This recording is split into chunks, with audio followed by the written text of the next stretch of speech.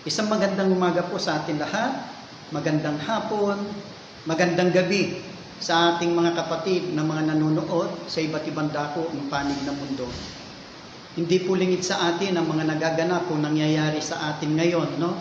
Naghigpit na naman ang gobyerno dahil sa variant na panibagong pagpasok na naman. Hindi pa rin tayo natatapos sa COVID-19. May panibagong pagsubok na naman na atin nararanasan. Gayon din po ang dumating na bagyo sa atin, no? Napakalakas ng ulan at meron ng baha sa iba't ibang lugar at sinabayan pa yan pagyanig o paglindol. So ang lahat ng yan nararanasan natin ang mga pagsubok at naniniwala tayo mga pagsubok na yan ay ating mapapagtagumpayan sa tulong ng ating Panginoon Jesucristo. Amen? Sumaatin ang pagpapala at kapayapaan ng Ama at ng ating Panginoong Jesucristo. Kumusta po ang bawat isa sa atin sa panahon na ito? Nawa po ay nasa mabuti kayong kalagayan at ligtas sa anumang uri ng kapahamakan. Ang dalangin ko sa ating Panginoon, ingatan tayo sa bawat araw. Basta po manalangin po tayo lagi at naniniwala tayong hindi tayo pababayaan ng ating Panginoon. Iba't iba man pagsubok ang ating nararanasan, katulad ng iba ay nakakaranas ng mga karamdaman at sakit at naniniwala tayo na ang Panginoon ay hindi pababayaan kung siya ay lalapit sa Panginoon. Yung iba po nakakaranas naman ng financial crisis, no? Yung iba naman sa relationship. At ang isa po na pagsubok na atin nararanasan, minsan hindi natin ito napapansin, ay ang tukso. Ang tukso ang pinakamahirap kalaban ng tao. Lahat ng tao ay nakakaranas at maaaring matukso. Wala pong exempted dito. Maging ang mga lingkod ng Panginoon o even ang ating Panginoong Yesus ay nakaranas na siya ay tuksuin. Marami din ang mga lingkod ng Panginoon ang nakakaranas at nahulog sa tukso. Ano nga ba ang tukso? Paano nagtutukso ang isang tao? Saan nagmula ang tukso? At sino itong nanunukso? Yan po ang ating pag-uusapan sa oras na ito. Tayo po lahat ay manalangin. Ama naming Diyos na makapangyarihan sa lahat, muli po kaming lumalapit. Nagpapasalamat, O Lord God, sa pagkakataong ito, bagamat online service na naman ang aming ginagampanan o ginaganap. Lord, ay patuloy naming inilalapit sa iyo na naway bigyan po kami ng katagumpayan. At ang iyong banal na Espiritu, ang siya pong patuloy na kumilos sa amin. Inaanyayahan namin ang banal mong Espiritu na malaya pong pumilos at magbigay ng unawa sa lahat ng mga nakikinig at nanonood ng video na ito. Ang dalangin ko po ang kapayapaan ng sumakanila at samahan mo po kami na sama-sama kami, O Lord God, na matuto na mag-aral ng iyong mga salita nang sa gayon maging patnubay namin at karagdagan sa pananampalataya ng bawat isa sa amin. Ingatan mo po kami at sa iyo po pinagkakatiwala ang oras na ito, O Lord. Dalhin po ako sa iyong likuran at ikaw po ang patuloy na mangusap sa bawat isa sa amin. Sumagana nawa sa amin ang iyong kapayapaan at pagpapala na nagmumula sa Ama. Maraming salamat po. Ito po ang aming dalangin sa ngalan ng aming Panginoong Yesus. Amen and amen. Yan. So, katulad po na sinabi kong pag-uusapan po natin ngayon, walang iba kundi ang tukso. No? Ang sabi po sa Ephesians 6:12, we are not fighting against human, we are fighting against forces and authorities and against rulers of darkness and powers in the spiritual world. Sabi po sa Tagalog, sapagkat hindi tayo nakikipaglaban sa mga tao, kundi sa mga pinuno, sa may mga makapangyarihan, at sa mga tagapamahala ng kadilimang umiiral sa sanlibutan ito.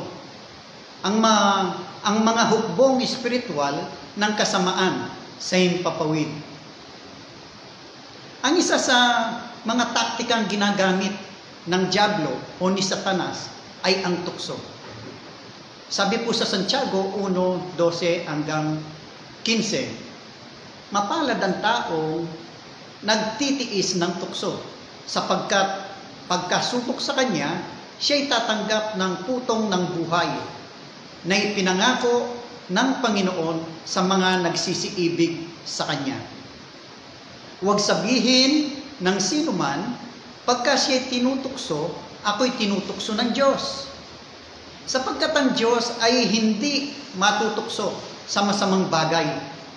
Hindi rin naman siya nanunukso sa kanino man.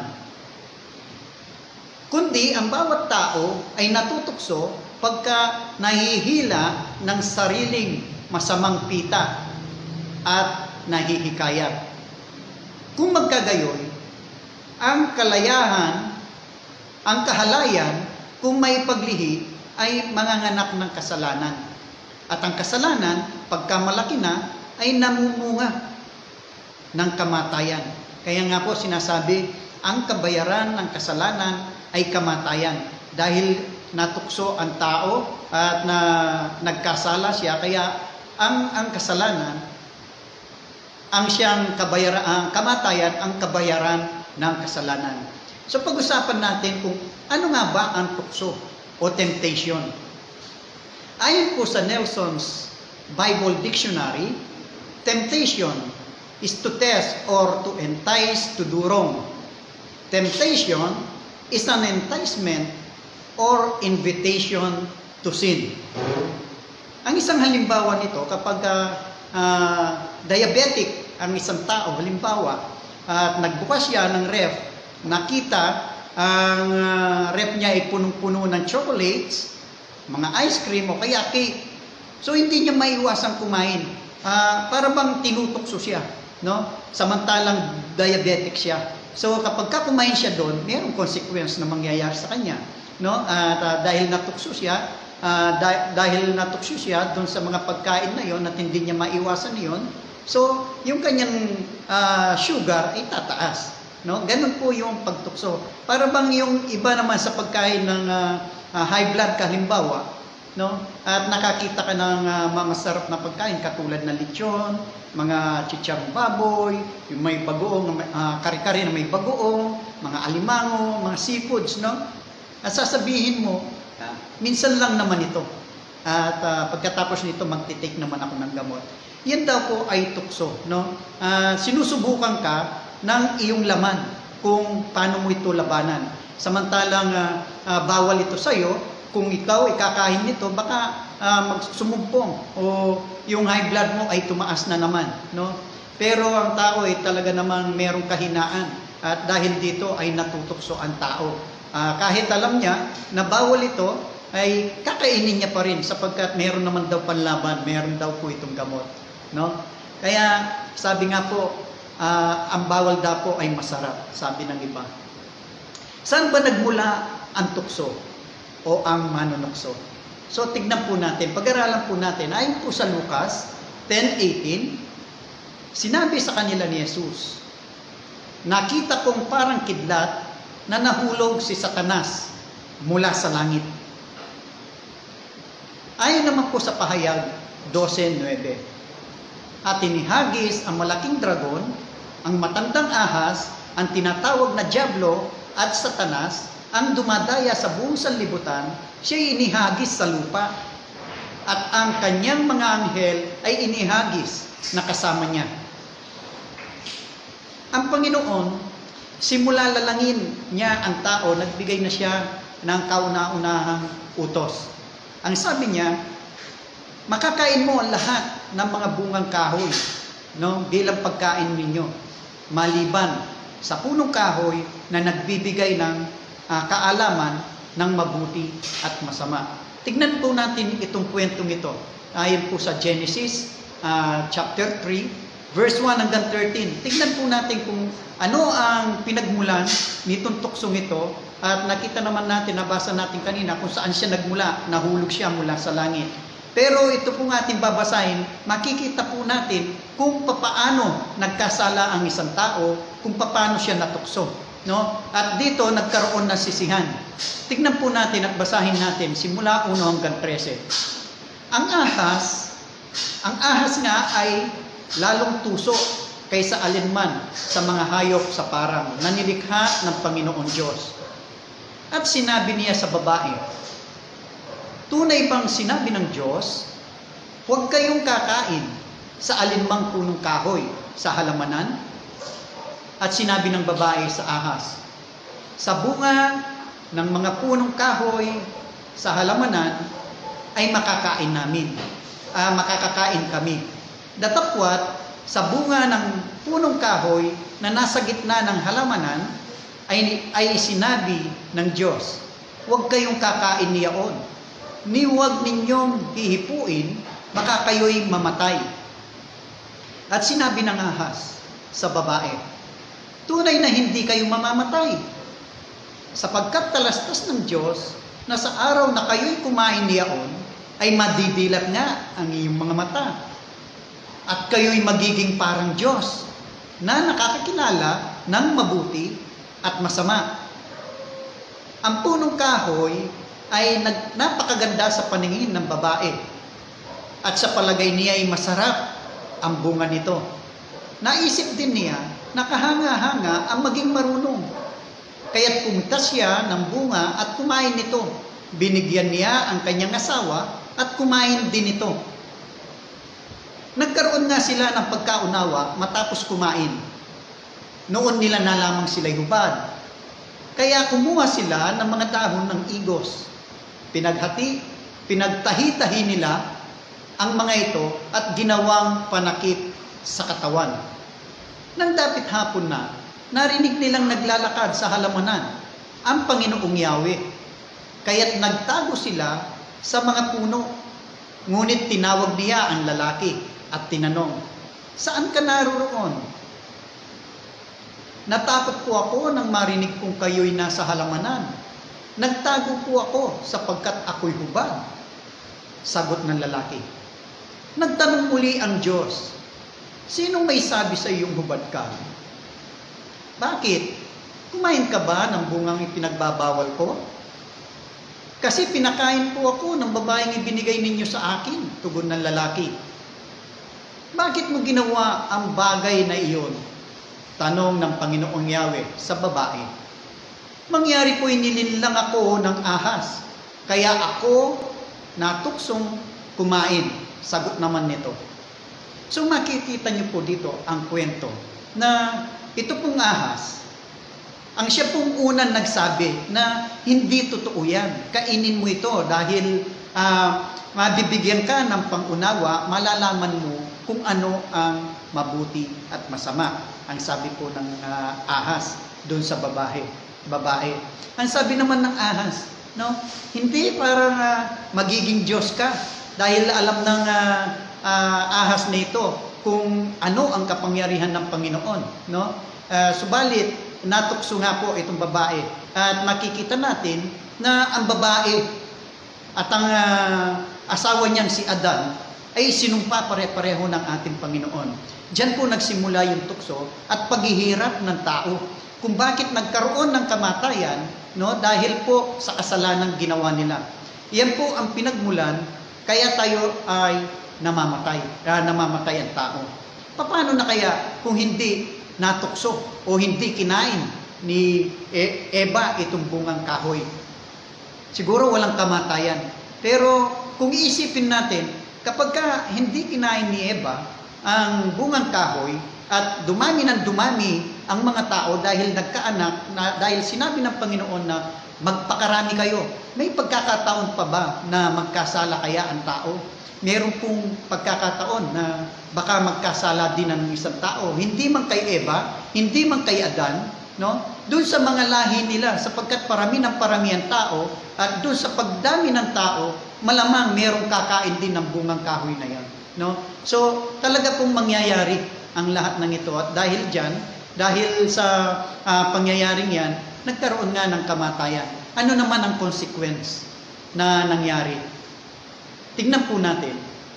Sa 14 po, at sinabi ng Panginoong Yahweh sa ahas, sa iyong ginaway may parusang dapat na ikaw lang. Sa lahat ng hayop ang magdaranas. Mula ngayon, ikaw ay gagapang at ang pagkain mo'y alikabok lamang.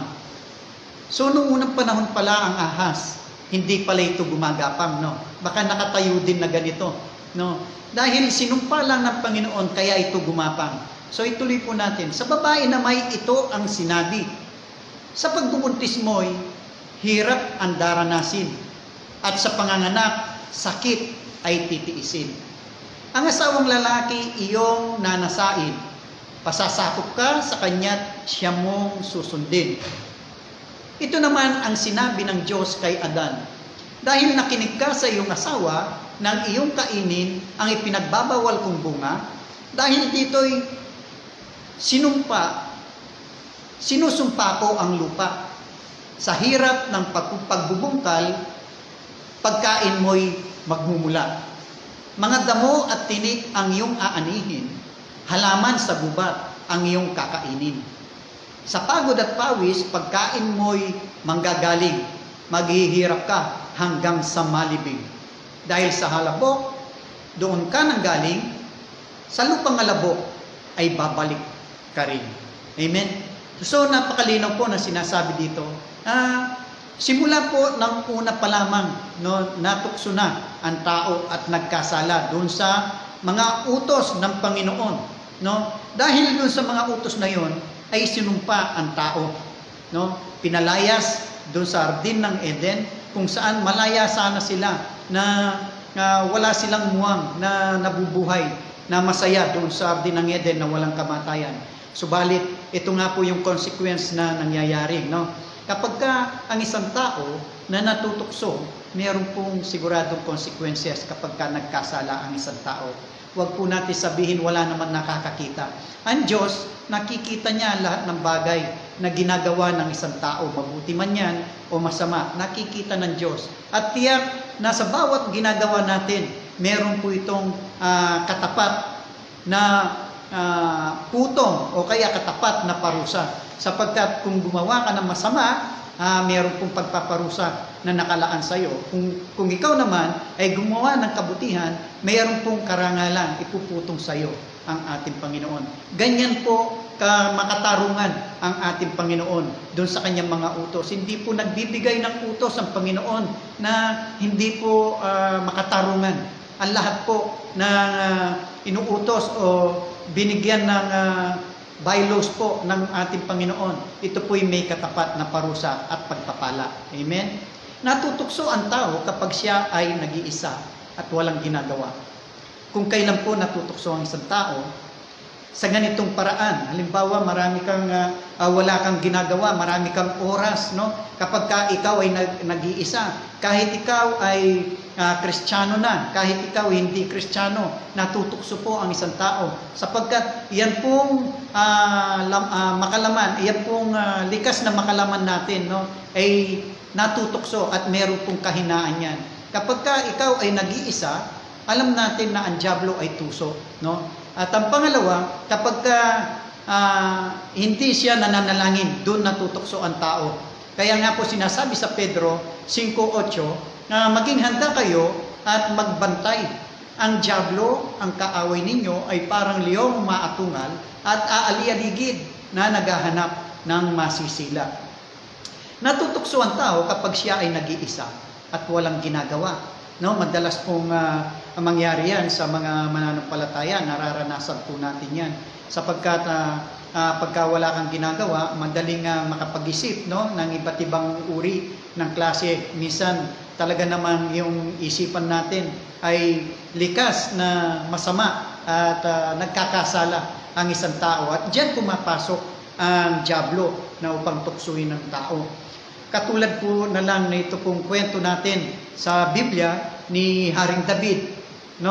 Si Haring David, kilala po yan na lingkod ng Panginoon na mas malapit sa puso ng ating Panginoon. Ganun pa man, siya po ay natukso nung kunin niya si Bathsheba. Hindi lamang po basta natukso ang nagkasala siya sa kanya. Pati po kay Urias na kanya'y pinapatay, murderer din po siya. No? Nakita niya sapagkat doon sa labanan na dapat siya ay naroroon siya po ay nagpaiwan. Dahil doon, habang naglalakad po siya, doon sa kanyang palasyo sa bubungan, sa terrace, no, nakita niya isang babae na naliligo. At dahil doon, tumawag siya at ipinatawag niya itong si Bathsheba. Dahil nga po siya ay hari, Wala naman pong pwedeng, sabi nga, kapag ka ikaw ang hari, kapag ka ang utos ng hari ay hindi mababalik. Kaya nga po nakuha niya sa madalit salita itong si Batseba.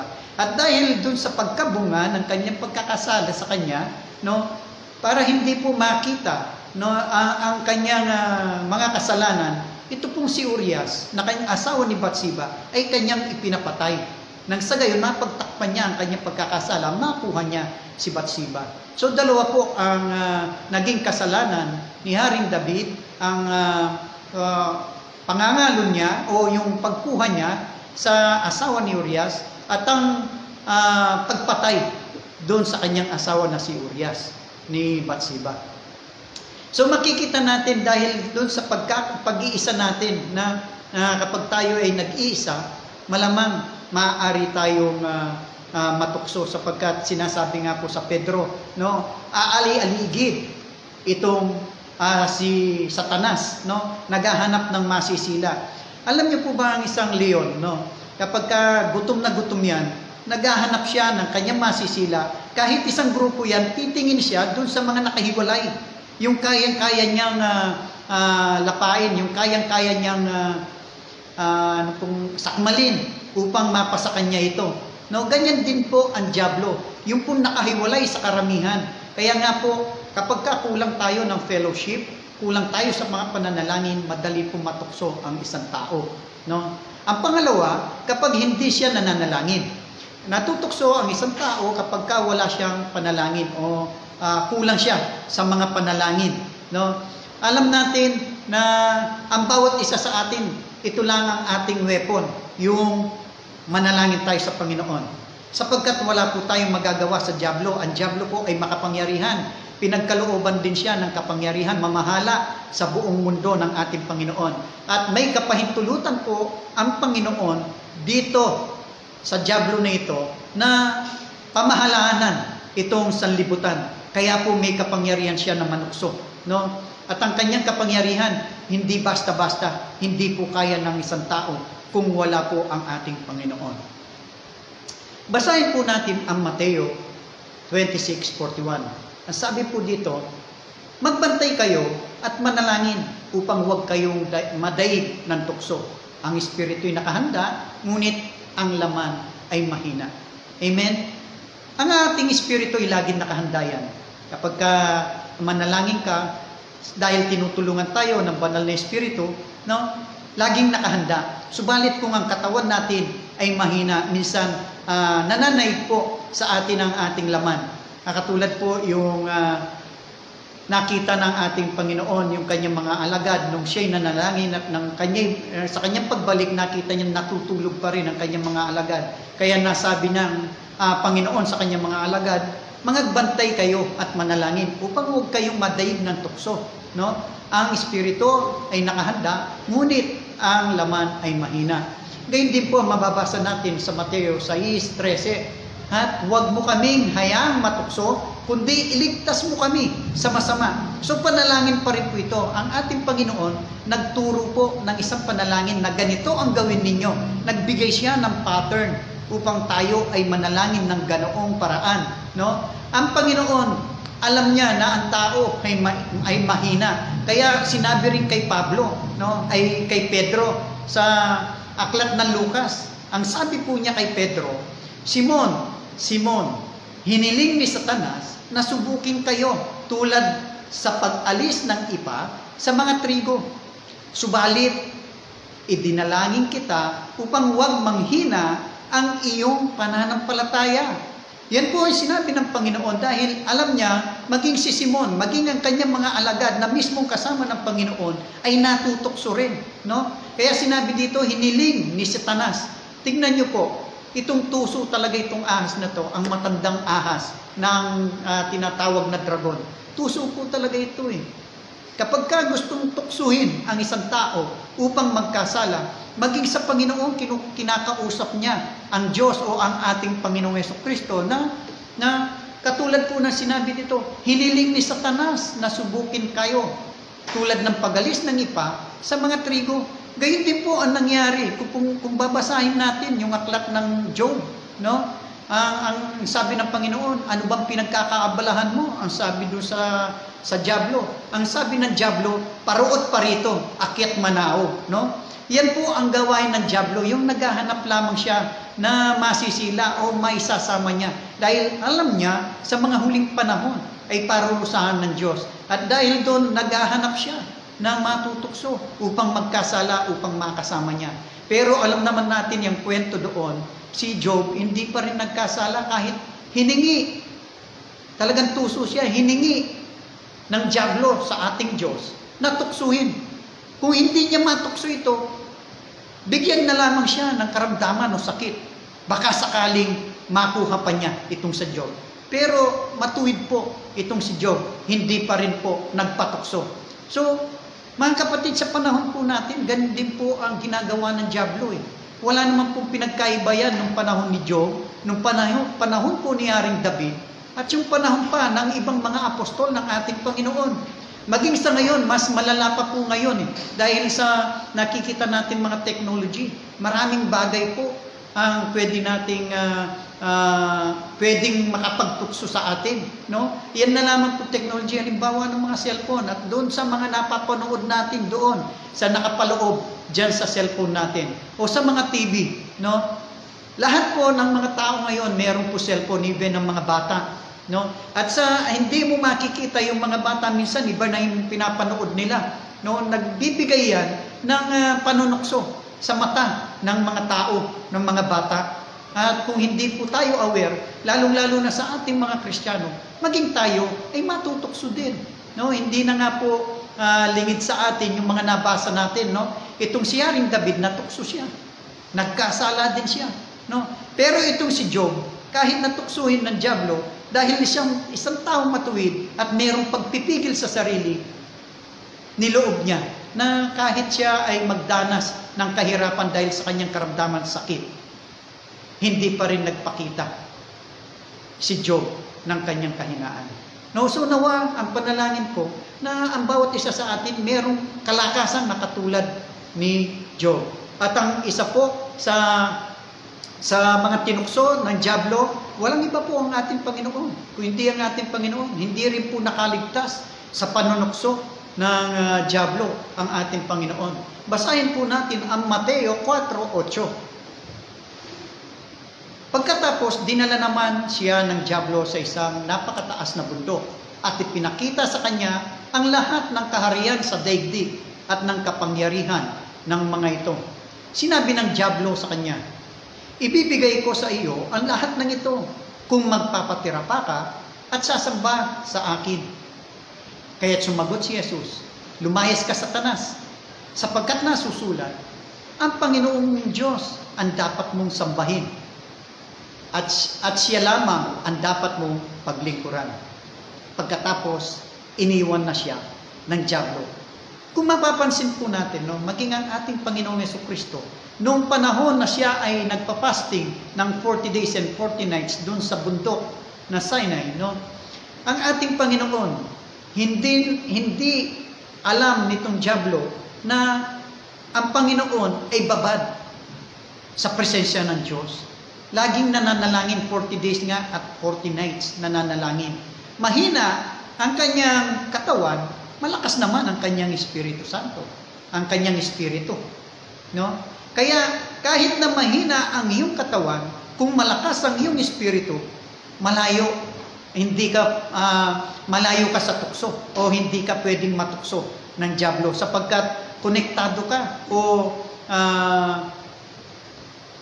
protektado ka ng presensya ng ating Panginoon dahil araw-araw ka ba naman nakikipag-ugnayan sa ating Panginoon? Hindi ka ba makakaunawa sa mga salita ng ating Panginoon upang labanan ang dyablo? At ang ating Panginoon, nung sinabi niyang lumayas ka, nasusulat, no? Ang isa sa sinabi ng ating Panginoon, dahil ito'y nasusulat, alam naman natin, itong Biblia na ating pinagkukunan ng ating katibayan, na ating saligan ng pananampalataya, hanggang sa mga huling panahon, ito po yung patunay na dito tayo kumukuha ng ating kalakasan upang siya nating panampalatayanan sa pamamagitan ng salita ng ating Panginoon. Sinabi dito, nasusulat. Nung sinabi niya nasusulat, ano po sabi dito? Lumayas ka, Satanas, sapagkat nasusulat, ang Panginoon mong Diyos ang dapat mong sambahin at siya lamang ang dapat mong paglingkuran. Pagkatapos, iniwan na siya ng dyablo. So, ganun po ang ating Panginoon. No? Kayang-kaya naman pala natin labanan. No? Paano natin ito mapapaglabanan? So, ganun din po ang gagawin natin sa pamamagitan po ng ating babad na pananalangin, yung babad sa presensya ng ating Panginoon, yun po ay kaya natin labanan ang dyablo. Hindi po kayang labanan ng dyablo na ang walang kulang sa pananalangin at walang fellowship sa ating Panginoon. Yung pong mga taong wala sa ating Panginoon, mas lalo pong natutukso yan sa dyablo. At yung mga hindi sumasampalataya, hindi na masyadong pinapansin yan ng dyablo dahil nalalaman ng dyablo ito na wala siya sa Panginoon. Di po ba? At hindi na niya masyadong binibigyan ng oras itong mga hindi sumasampalataya kasi hindi po sila mananampalataya ng ating Panginoon. Ang tanging binabantayan ng dyablo, walang iba kung hindi mga mananampalataya. Kapag ka sila ay mahina at wala sa pananalangin at presensya ng ating Panginoon, doon niya tinutukso ang isang tao upang magkasala. Amen? So sabi po sa Santiago 4:7, kaya nga pasakop kayo sa kapangyarihan ng Diyos. Labanan ninyo ang dyablo at lalayuan kayo nito. So yan po malinaw na sinasabi, no? Magpasakop tayo sa kapangyarihan ng ating Panginoon. Sa paanong paraan? Sa pagbababad ng salita ng Panginoon at sa pamamagitan ng mga panalangin natin. So maraming bagay, maraming pagkakataon, marami tayong oras na pwede tayong manalangin kahit saan tayong lugar. Kung gusto mong hindi ka matukso ng kaaway at kung gusto mong mapaglabanan ang lahat ng mga gawa ng kaaway, ang susi lang po ng lahat ng ito, walang iba kundi ang panalangin. Amen? Magpasakop tayo sa kapangyarihan ng ating Panginoon. Nang sa gayon, malalabanan natin ang dyablo at lalayo siya sa atin. Amen? Paano naman yung mga mananampalataya o mga taong wala sa panalangin, katulad po nung nagpapalayas ng mga demonyo, no? Ito, kilala ko to, pero ikaw, sino ka? Hindi kita kilala. Kaya itong demonyo na sumanib doon sa isang tao, ay lumipat lang sa kanya. Ganun po ang mangyayari kung hindi po tayo babad sa salita ng Panginoon. Ang mga taong nagpapalayas ng demonyo, pwede pong masapian ng demonyo kung hindi sila mananampalataya at hindi sila naniniwala o nananalangin sa ating Panginoon. Sabi naman po sa Santiago 1:12, mapalad ang taong nagtitiis ng tukso sapagkat pagkasubok sa kanya, siya'y tatanggap ng putong ng buhay na ipinangako ng Panginoon sa mga nagsisiibig sa kanya. So yan po, mapalad daw po ang mga taong nagtitiis ng tukso. Dapat yung banal na espiritu o bunga ng espiritu na nasa sa atin, i-exercise po natin, lalong-lalo na po yung self-control. Dito po marami po ang bumabagsak dito sa self-control. Alam naman natin, no? Maraming mga mahihina ang laman natin, likas sa tao ang makalaman. Kaya kapag natukso ka sa isang minsan dumadaan lang na babae na sinasabi nila sexy, no? Yung pong suit-suit nila, yung pagtaas na lang at saka naka-short ng maikling short, yung short, no? Hindi maaari ng isang lalaki hindi makatingin doon. At dahil doon, maaari kang matukso. Kaya nga sinasabi din sa Biblia na tumingin ka lang na mayroong mahalay na pagtingin sa isang tao, magkakasala ka na. So napakahirap po na mabuhay dito sa mundo na hindi ka magkakasala. Kung wala kang panalangin at wala kang relasyon sa ating Panginoon, tiyak na magkakasala ang isang tao. So, biyaya na lamang po ang ibinibigay ng Panginoon sa atin kung kaya't tayo ay naliligtas, nagbibigay ng kaligtasan sa pamamagitan ng ating Panginoon Jesucristo kung tayo ay nakipag-isa sa Kanya.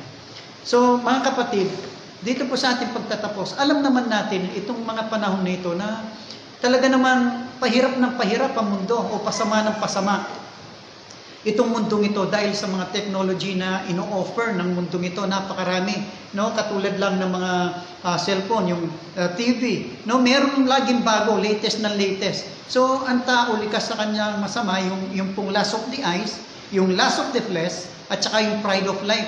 Yan po yung tatlong bagay na pinagmumulan ng pagkakasala ng isang tao.